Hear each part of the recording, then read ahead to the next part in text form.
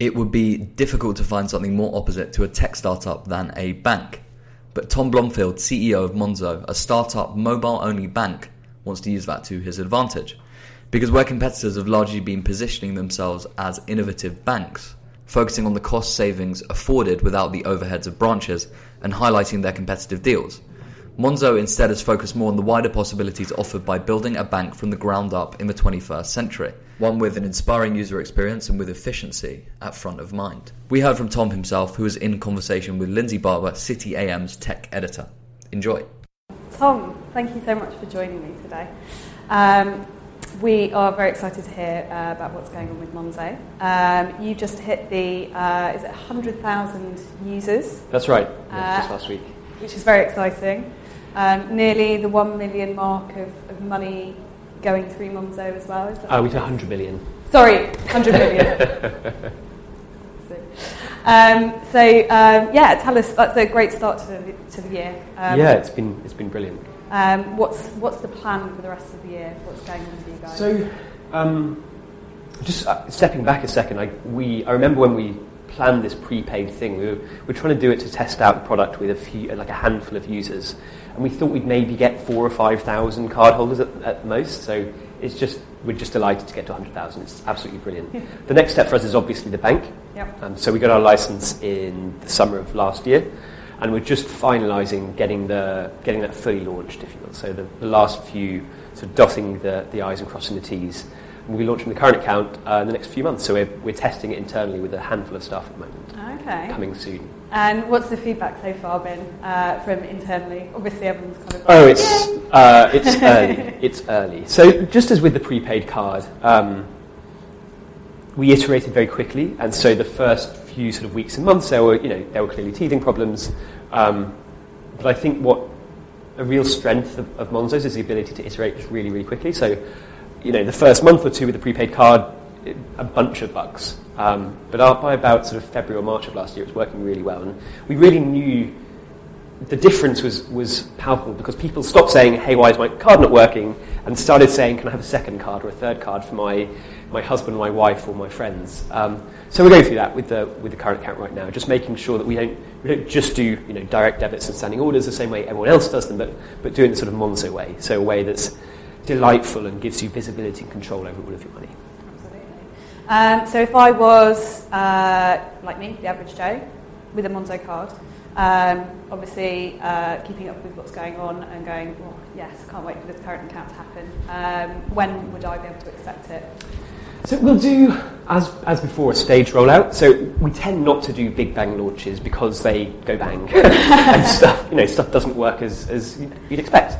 And so we've been much more successful with kind of staged rollouts. So we're trialing a handful of accounts internally right now. That'll go to sort of a few thousand early users, hopefully in the next couple of months, and then the massive users over probably 3, 4, 5 months out. So by the summer, we should have been fully transitioned onto the current account. New users will be able to sign up straight into the current account by the summertime. It'll be a phased process.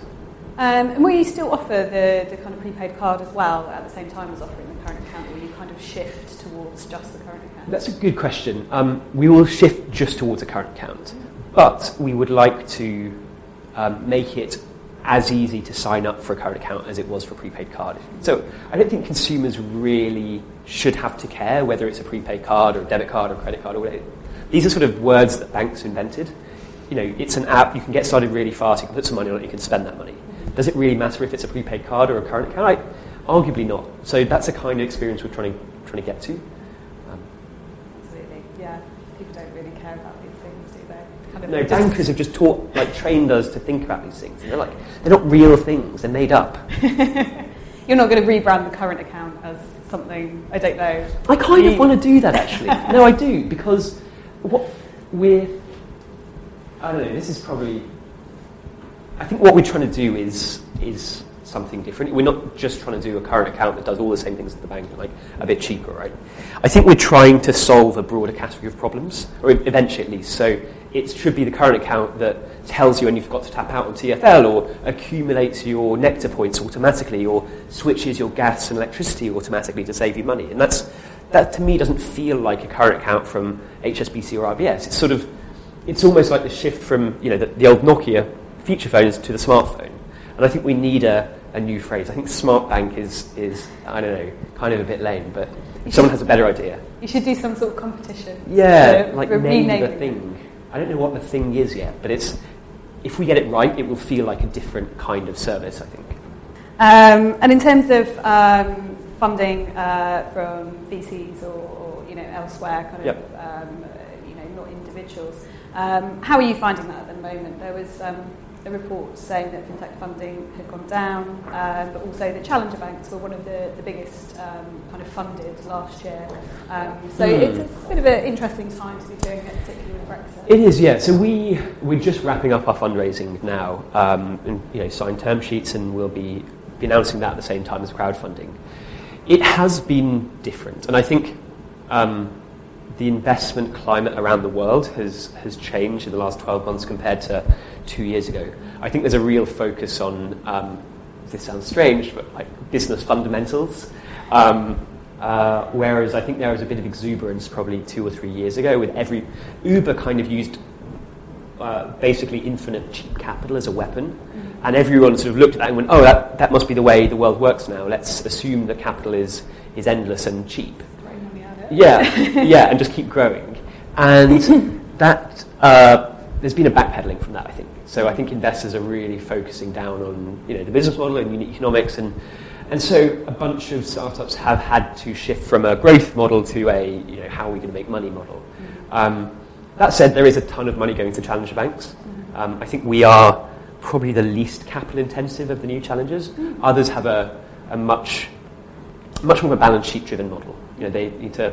You saw Atoms raising another 100 million on top of the 100 odd it's already raised. Mortgage lending is a capital intensive business. That's not our model. So we are much lighter. We're more about the sort of transaction processing, user identity, and transaction data. That's kind of core to our model.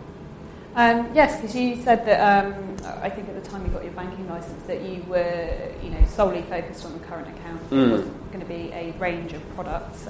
Is that still the kind of plan, or would you consider potentially savings? Because obviously that's a sensible next step after what we call a current account. So this goes back to the kind of solving a broader range of problems point, I guess. So we're not aiming to build a full service bank. So we're not going to offer Monzo mortgages or Monzo credit cards, for example, but clearly, as individuals, we have a range of financial needs. And so what we're trying to do with Monzo is be the financial hub. So you want to send money abroad, use TransferWise, like still integrated into the Monzo app, but use these third parties via kind of APIs in a seamless way, but not on our balance sheet. So thinking longer term, you've been paying rent for 3 or 4 years and saving up, we can help you take your transaction data and your verified identity to go and get a mortgage. And maybe it's HSBC or maybe it's Charter Court, a new bank that provides you the best mortgage. So it's kind of this marketplace idea. So yes, in time you should be able to access every kind of product from within the Monzo app, but not necessarily from the Monzo balance sheet. So much more of a kind of marketplace or a portal. Excellent. That kind of feeds into my next question, which obviously a lot more these days is, fintech startups as rather than being disruptors to banks, are being partners to banks. So for you guys, how do you see that relationship working? Is that something you would look at? Yes, and it depends which banks. So I think the sort of retail finance ecosystem is really interesting. Someone said, I'm going to get the quote totally wrong, but every industry is either going through a wave of disaggregation or reaggregation. And what we've seen in the last 10 years is disaggregation, clearly. Funding Circle and Zopa and TransferWise and all of these single-purpose providers doing one thing really, really well. I think we're going to go through reaggregation, albeit a looser reaggregation around kind of APIs and marketplaces. So in that sense, we will be kind of partnering or cooperating with a bunch of banks offering these products. Similarly with PSD2 coming along, it's kind of requires each bank to open up APIs, and you almost force each product to stand on its own 2 feet, which we can then reintegrate around an API as sort of becoming a platform, if you will. So that like disaggregation and reaggregation around APIs is sort of the way we see ourselves partnering. And as a financial services provider, I think you have a kind of a strategic question. And I think a lot of big banks are kind of fudging this question, where you decide you're going to be a hyper-efficient balance sheet lender. You don't really focus on brand or customer relationship that much. You just like super efficient at writing mortgages. And Atom is sort of there, but definitely Paragon, Oak North, Charter, Marshaven, all of these banks that have launched in the last year that no one's ever heard of, because they just don't spend money on brand marketing. They spend money giving you the best rates on your savings accounts and the cheapest mortgages. And so if you look at the top of the best buy tables, it's always these banks you've never heard of. That's great, actually. It's really good for the customer to have that competition, that choice. So on one hand, you either be a super efficient kind of balance sheet savings and loan company, or the other end of the spectrum is you be a customer interface, a trusted brand, really double down on design and user experience and giving one-click kind of interfaces. And those two partner really, really well. The problem is, for most big banks, they're stuck somewhere in the middle. They don't do either. They're not efficient enough to compete on price, and their user interface is sucky, so no one goes going to choose to use them. So they're kind of caught in the middle of this strategic kind of bifurcation, I guess. Do you think, and what do you think we'll see then from the banks, short term or long term? Like, will they kind of go one way or the other, do you think? And they'll do both. Ones will do so different things. I think they'll need to make each product stand on its own 2 feet. So they'll have to dramatically cut operating costs, get rid of branches, automate, invest in technology to make the servicing of the product much more efficient than it is today, so that they can compete on price in a much more transparent marketplace. I think they're also, doubling down on building better user interfaces. The problem is they have to build the best marketplace. You can't just sell your own wares. You have to sell other people's wares to be competitive, and that's the strategic problem banks are going through. They're like, great, I've got this customer interface, but I only want to sell my mortgage. I don't want to offer someone else's mortgage. Why would I do that? And as a customer, you're thinking, why would I want to get locked in with an RBS or an HSBC when I can use something like a Monzo or whatever, some other interface that gives me choice and price competitiveness? You mentioned there PSD2, open banking, APIs, kind of jargony for some people that may not quite understand it, but it's big, and how fundamental is it to you guys, and do you think for the fintech industry more broadly? Is it a kind of a big bang moment where it suddenly opened up? I think the potential of PSD2 is enormous. So the sort of, in a nutshell, PSD2 is this piece of European regulation which means that any payment account provider, i.e. a bank account, or a bank has to open up the data inside it so that a customer can take that data and share it with third parties with opt-in permission. So you could go to Money Supermarket and say, scan my account where I can be saving money, or you could have a single dashboard that shows all of your pensions pot and your mortgage and your ISAs all in one place, which is amazing for the consumer, and it has the potential to revolutionise retail financial services, but the reality is going to be a bit of a train wreck, I think. The next year or 2 or 3 will be incredibly rocky. I just don't think anyone is ready really to launch these things yet. I think the banks will really struggle to get them working. I think they will be clunky and slow and very difficult to use and not give the kinds of data you'd want in the ways you'd expect. And it will take 5 years to get them right. But in 5 years, it might be really cool. So we're kind of, if it happens miraculously to work, we'll absolutely jump on that bandwagon, but we're not betting the farm on it. It's just not, I don't think it's going to be ready yet. Absolutely. And with the banks, I mean, do you think it, you kind of covered it there a little bit, but do you get the sense that they're potentially a little bit reluctant to do this because for them it's obviously a big change? I've heard one board member of a big bank say that they'd open up APIs over their dead body. This was a few years ago, but it's like they see this as their, the customer transaction data is like theirs, and they don't want to let anyone else get hold of it. And then we're forced to by law now. They're saying, and frankly, they're not making very much use of it, really. They're sitting on it in silos, but even within the bank, the sort of data in the product, the mortgage product isn't shared with the credit card product. It's really, really siloed. And so cracking it open will create value for customers, but I think banks are very scared about losing the customer relationship. I think there's this concept of owning the customer, which just seems horrific, actually. I think you should be serving the customer, and if you do that loyally and fairly, then maybe the customer will grace you with their customer, with their business. You don't own the customer. So with challenger banks, I mean, obviously they've come along and they are challenging the big banks, the established banks. There are several of you. There are, it kind of seemed like they all came along at once. Everyone's in kind of different stages, but they're all still quite early. How do you see competition kind of going forward with them? And do you see more challenger banks joining that? Or is it potentially a little bit too late for others to join? No, I think it's definitely not too late. And there are probably 15 or 16 challenger banks. And people always talk about the four that are kind of, if we think about that spectrum before, the people who are doing the kind of big brand, like customer interface stuff versus the very lightly branded, really efficient balance sheet, people talk about the four with the brand, naturally, right? We do a ton of marketing. But the real hidden success story is the 10 or 12 or so that, the Paragons and Marthavens and Oak Norths that have successfully launched and actually raised pretty big balance sheets already. They're just sort of quietly plugging away and doing what they do really well.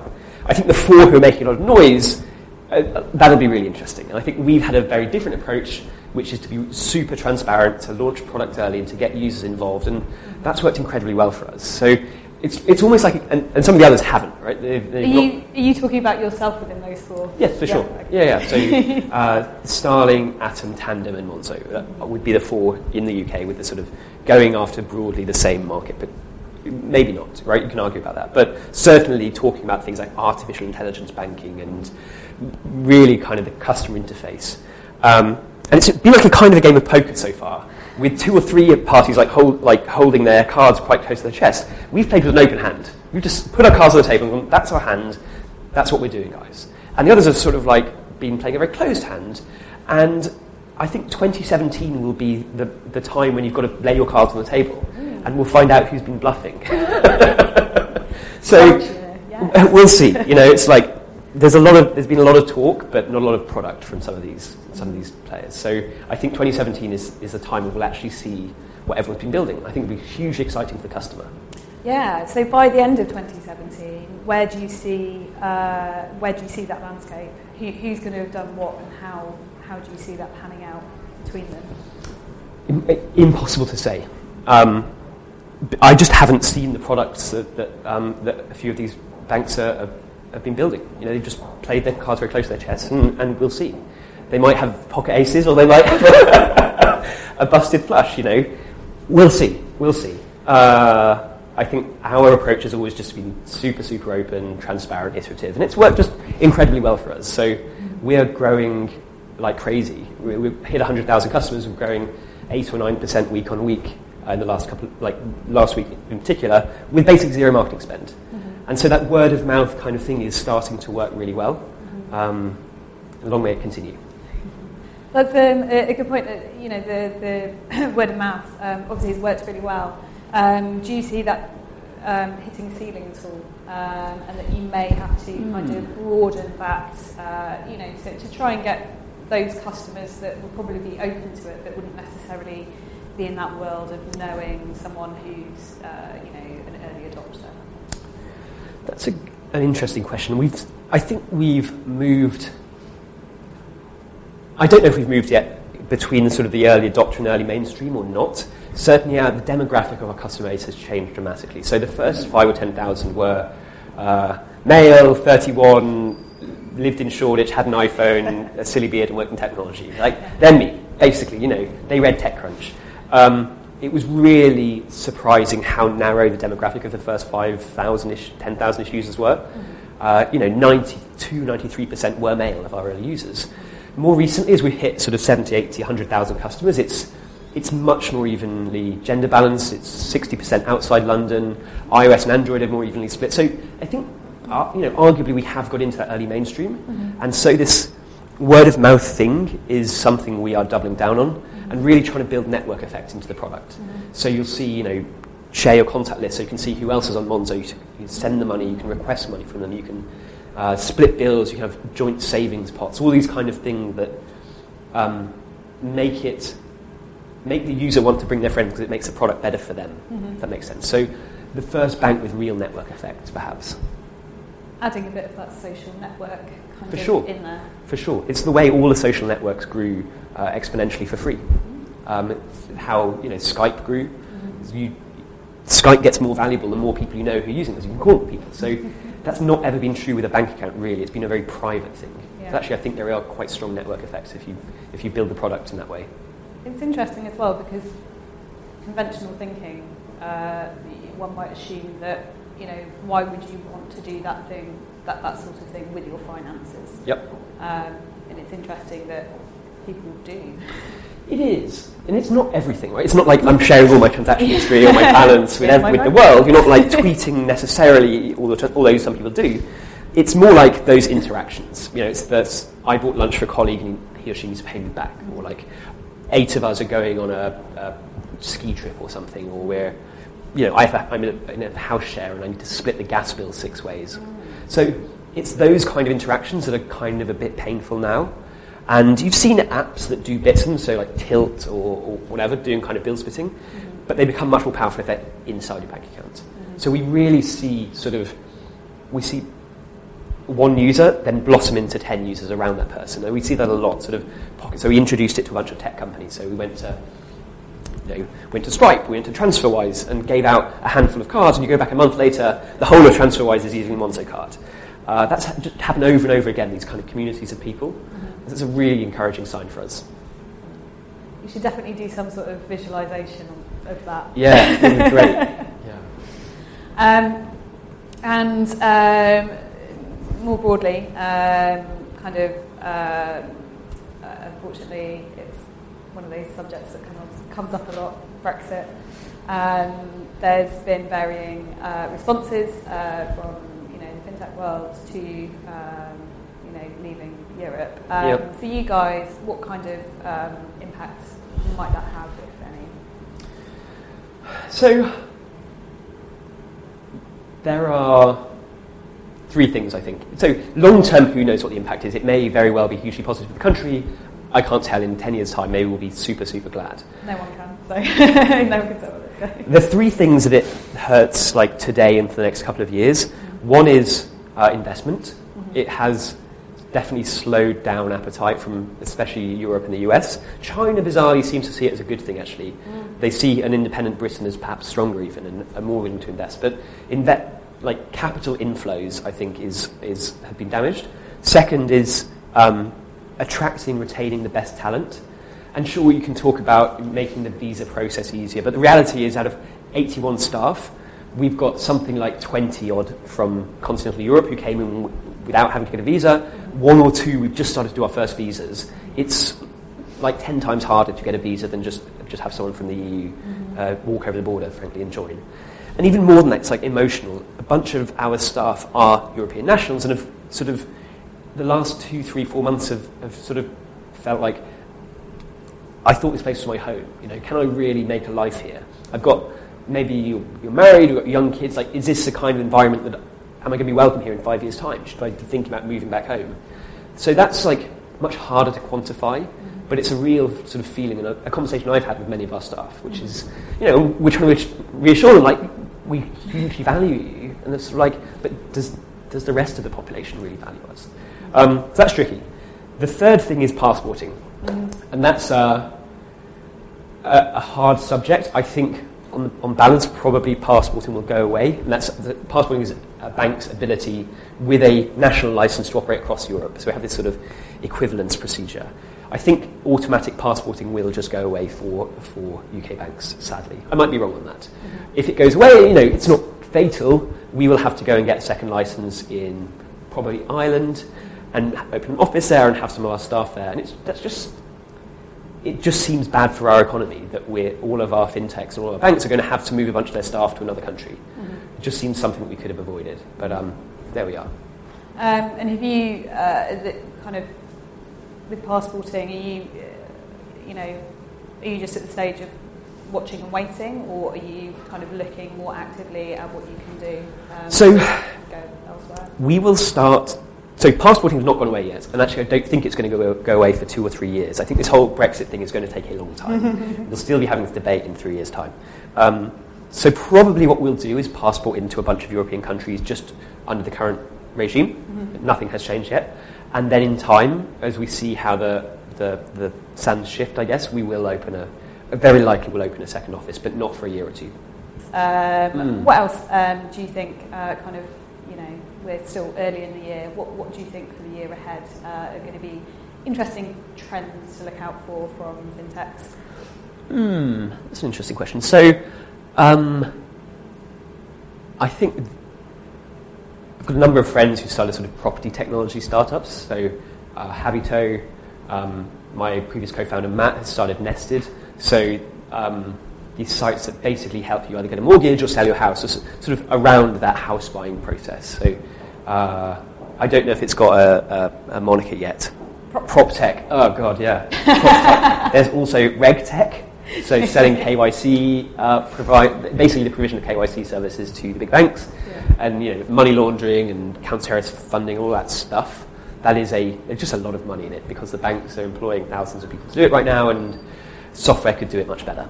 And then you've got the equally unlovely InsurTech. That was kind of the 2016 on the hype cycle, I think. Insurance stuff. So there's like Cover that are doing quite well. Brolly, that's pretty early. Just a bunch of different ways to kind of purchase and manage insurance for someone who lives on a smartphone, basically. Those are the things I see. I mean, clearly then you've got, in Asia, you've got WeChat and Ant Financial, which is just absolutely amazing. It's insane. It is insane. It's on a different level. Just the speed and scale of their growth is breathtaking. We are dabbling around at the edges in Europe at the moment. You wouldn't think of going to China to take them on? It's just so different. You know, I'm a huge admirer of what's going on over there. I think there are massive differences to Western Europe and the US.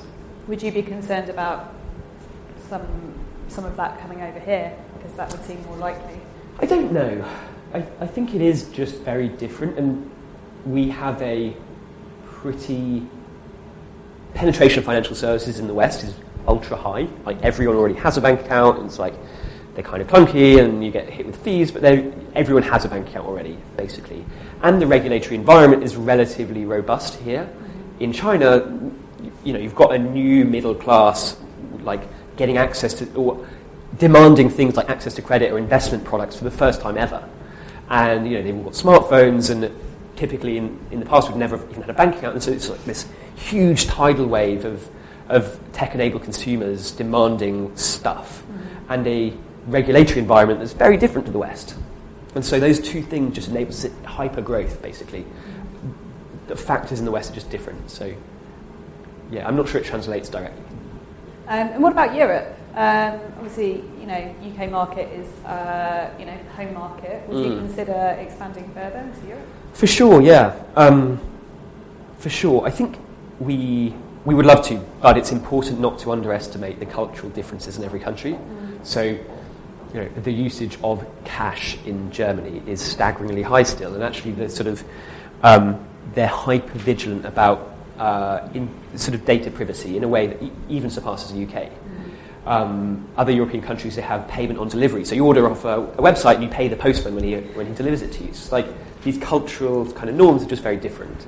So I think we just need to be aware of that before kind of steamrolling in with, like, this is... You can't just go, hey, Europe, we're here. Yeah. I mean, I think N26 in Germany are doing a really good job. But even, I think they're also finding this, like, cultural difference surprising, actually, from Germany into France and Spain and a bunch of countries. They're just very different. Absolutely. Very last question. AI. Obviously, there's a lot of chatter around it. A lot of,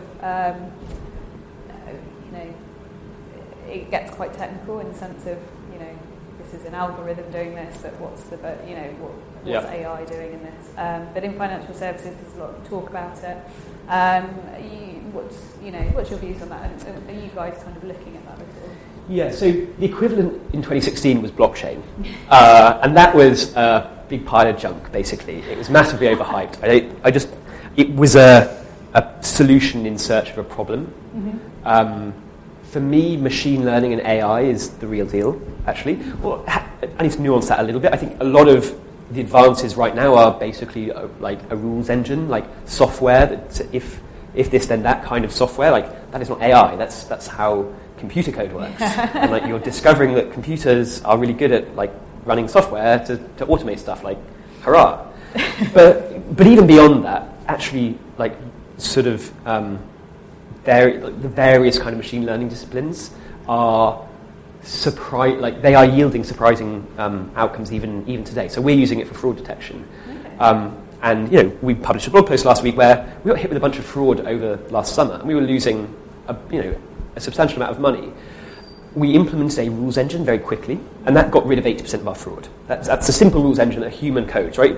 You set down a bunch of patterns that you look for. Mm-hmm. To get the last 20%, then we put machine learning in. We used Google's TensorFlow library, and that brought our fraud exposure. So we got the first 80% of the benefit from a rules engine. The next 19.9% we got from a machine learning algorithm, wow. Basically. And our fraud is almost at zero now. Mm-hmm. So I think that's a really good illustration of how machine learning actually can have impact today. I think credit underwriting is another really, really ripe area for disruption from machine learning and sort of data. Mm-hmm. It'd be an exciting few years, I think.